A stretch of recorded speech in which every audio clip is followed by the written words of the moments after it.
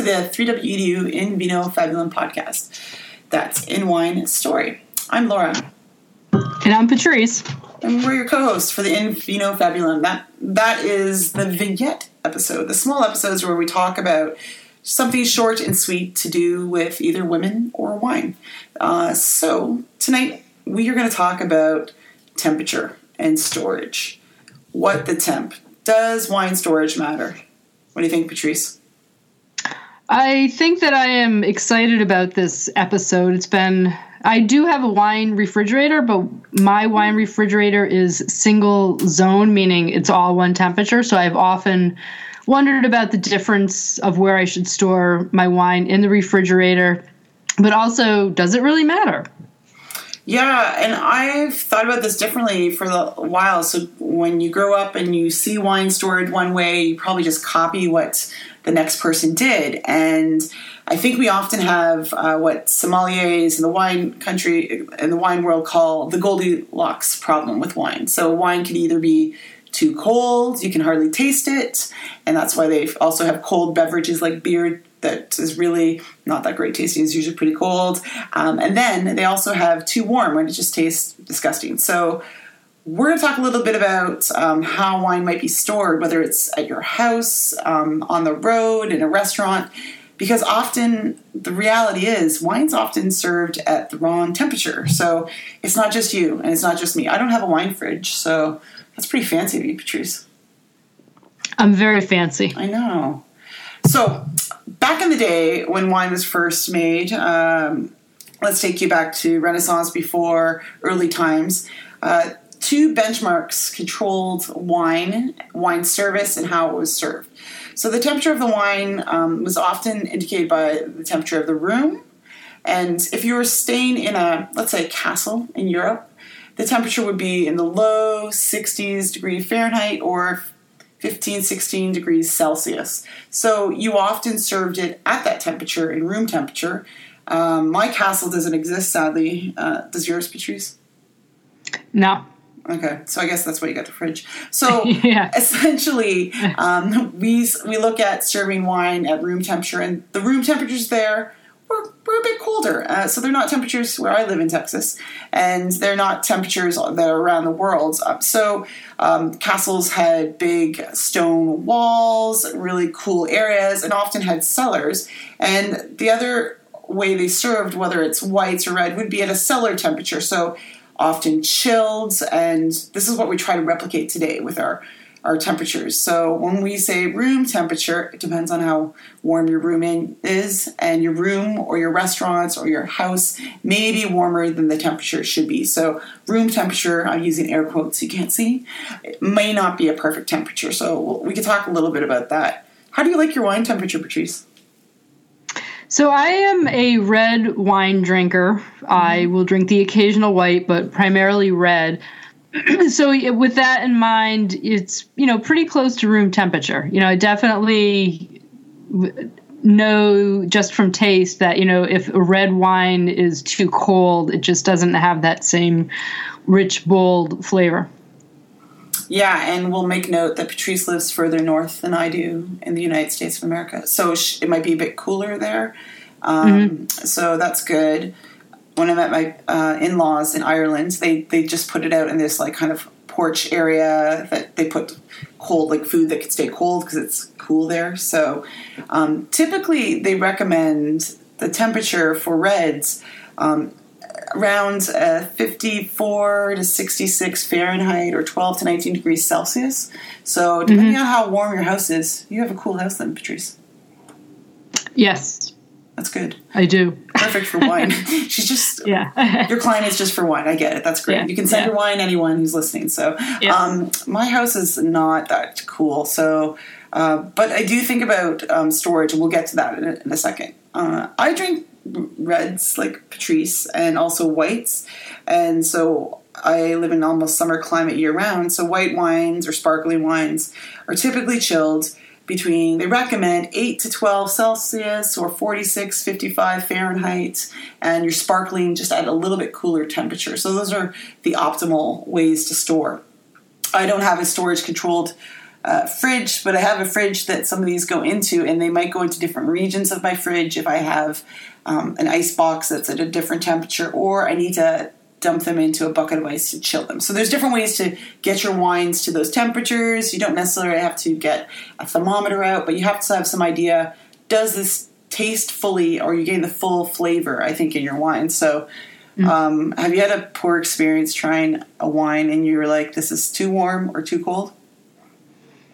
I definitely have, yes. Especially with, of course, with red wine more so it being too cold, or white wine being too warm. And I will say I do like a white wine in the summer, and I've been known to, maybe put an ice cube in there to keep it chilled. So, and I think people probably, like, if you've been to a restaurant, a lot of times, like, when they serve a bottle of red, they will just set it on the table, where if you have white, it frequently comes in an ice bucket. Yeah, and one thing you can ask, if you notice, let's say the red was stored a way that you don't prefer, or the flavor's not fully there, and you think it can be chilled, you can ask for an ice bucket. So that's a really quick way, is to put your bottle into mixture of ice and cold water to bring the temperature down to its optimal degree. So you want to think about, is this flavor really the flavor I want? If you're at a very high-end place, they probably have that under control, and they may have the sommelier that brings out the wine, but not always. Places don't always think about their storage, or they think it's a red, so it doesn't really have to be that cool, when actually it should be cooler than some of our average temperatures, especially if you're near and storing your wines in a kitchen or near a kitchen. It's going to heat up based on the environment around. So that's interesting, because I had never thought about the idea of chilling a bottle of red. Like, for me, if the red is sitting on my counter and I open it up, usually and maybe that's because my house is a little bit cooler, but usually that's a pretty good temperature. But in doing a little bit of the research that we did, they do recommend that you can put your red wine in the fridge for 45 minutes or 10 minutes in an ice bucket. And I have to say that the idea of putting a bottle of red in an ice bucket is very counterintuitive to me, but it's good. It's a good way to get it iced and cold really quickly. No. So they recommend it because it brings out some of the fruitiness, or if you have a low tannin red wine like a Beaujolais, you might want to cool down much more, so you have more of the fruitiness to come out of it. And I just know where my wine is stored in a house. I have a wine rack that's in a pantry. It's dark, and you really want to store your wine away from any sort of sunshine, fluorescent lighting. You want to keep it shaded so it stays the same flavor and balance that was once created through that viticulture. And I think about this a lot because I know where our wine is stored. It is probably a little bit warmer. The circulation in that pantry isn't the ideal. Like, until I can move to my castle, Patrice, I know the temperature is going to be a bit warmer. So we do put in bottles of wine before we drink them in the fridge. And they do go in probably, when we're cooking. So if we start cooking a meal, it's going to take 45 minutes to an hour to prepare. A bottle of wine should be in there. If it's not already, then we correct that and make sure it's in there to chill.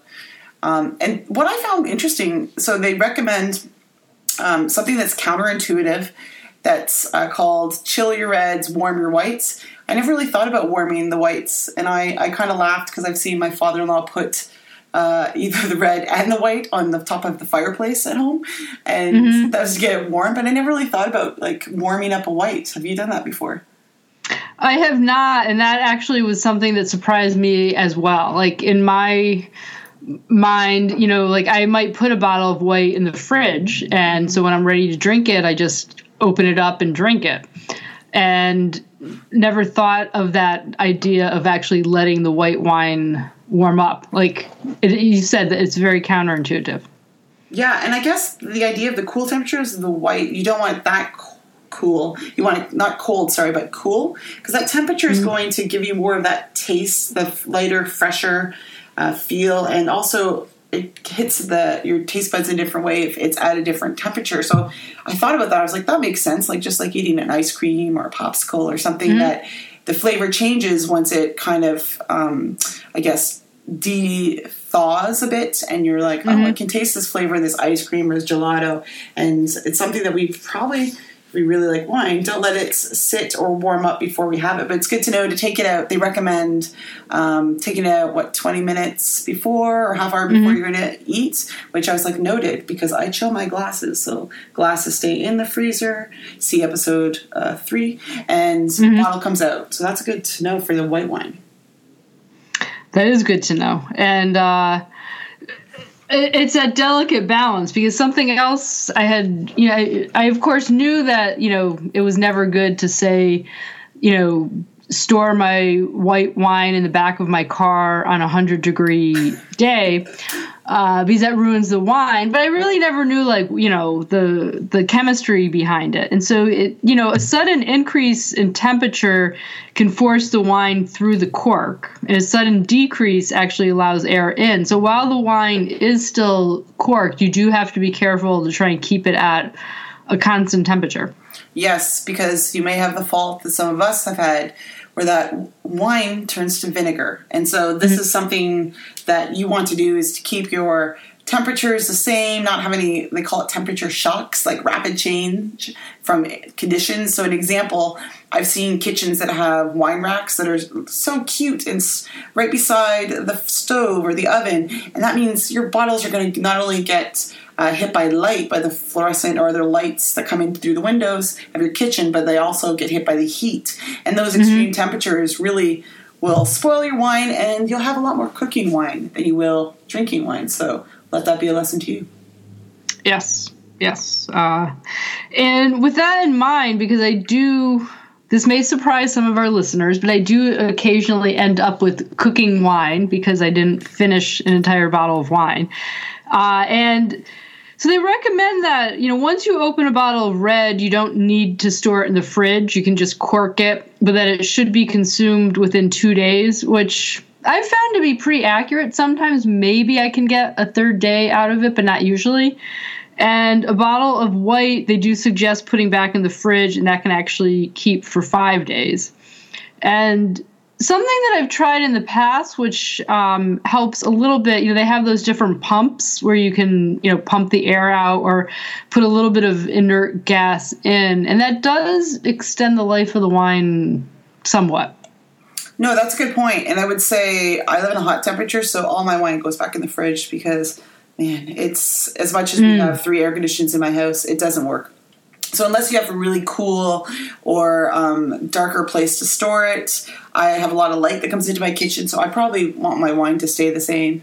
The other thing to note is it's common practice to store your wine bottles horizontally. So you see wine racks, and I have a simple, honestly, they're really cheap wooden racks that just store them in a flat way, because we have a lot of wine bottles with cork, and cork is a rare commodity that maybe we should talk about at some point. But more packaging of bottles, especially whites, are screw off lids, and they have different synthetic corks because some of the corks have spoiled wine before. But typically the idea was to have it on its side, laying horizontally on a rack, because it doesn't dry out and it prevents the cork from drying out and getting air into the bottle. So that's something to think of. So if you're having wine in different formats, because wine can come in different containers that maybe we should talk about sometime, it may be stored differently or in a different place. But if you have a typical bottle with a cork, recommended, dark place, not near heat, and on its side, whether it's white or red. And I think we should, because we've talked quite a bit about the storing of the wine before it's open and after it's open, but we haven't really talked about serving tips yet. Oh yeah. So the expression I like to say, "How's your wine? Have you let it breathe lately?" It's kind of like a flighty thing that I was like, why do they say that? And it's kind of, I think, snobbish, but some of our wines are pretty, as I call it, tight, and they need to have space to breathe. So they recommend decanting wine, so pouring it into a wider container. You don't need a fancy decanter. You can get them very inaffordable, or you can just leave them in a glass, and that would help your wine get some air. So they call it aeration. So it lets it breathe, and the aromas take in the oxygen around. So yeah, that's one way. And it also grabs the environmental or ambient temperature of the room. So if you need it to warm up in a warm place like mine, I'm going to open mine up so it does that a little bit earlier as I'm cooking or just before my meal's ready. And they do sell some tools that help to aerate the wine a little bit quicker. And I've heard, although I have not done I don't have any evidence, but I've heard that some of the more expensive wines don't need to aerate as much as some of the less expensive wines. So if you're being economical, there are a lot of really good low-cost wines, but that's a situation where you might want to invest in a low-cost aerator. Yeah, those things are really cool. We have one of them in our house, and it's not always by the year, because some people are like, it's an old wine, it needs to be decanted. I was like, not necessarily. It might just be on the type of wine, and there's lots of really great websites. Maybe we should talk about one day is looking at like how they rate them and the recommendations for serving, because we didn't go into the nuances of each individual type of wine, but we'll give you a link to the proper serving temperatures for different wines and recommendations that we found from different sommeliers, websites, and of course the Wine Bible that we're reading. But I think the aeration, it's kind of like it goes through a little nozzle, and it goes through and it lets it swirls it around in a really tight nozzle. So it looks like a mini funnel, and you pour it through, and that does work. But if you have the time, you do want to, and the decanter, you do want to let it sit out for a little bit. And it looks lovely when you share and you have a meal with your friends, family, and whatnot. So you can enjoy it that way as well. Yes. Did you know about pouring the wines toward the center of the glass? I did not. No, that was also something. I think it's somewhat intuitive. Maybe it's not intuitive, but like pouring a bubbly wine like a champagne in a tilted glass towards the edge of the glass. And maybe it's because that's how you pour beer, which is also carbonated. But no, I never had given much thought to the pouring of the wine towards the center of the glass. Neither had I. So as I think about it, like if you have a sparkling Prosecco, yeah, you pour against the side, just like you would for a beer or a cider or a soda, because you don't want to have that, they call it the head or the foam part of the drink, which it makes sense. And we do it probably intuitively because we've learned how to pour a soda, or if you call it pop, or whatever you call it. So if it's sparkling drink or water, you know that it's going to fizz up and overflow. So center of the glass, noted. We're learning so much, Patrice. We are going to be very much wine connoisseurs. Now I just need drinkers. To get, I need to get myself out exploring some wines of the Finger Lakes. I know. Well, that will come up. Maybe we'll do that in a future vignette episode. That'll be a challenge. I'll have to go see you, Patrice. That'd be good. Yes. Yeah.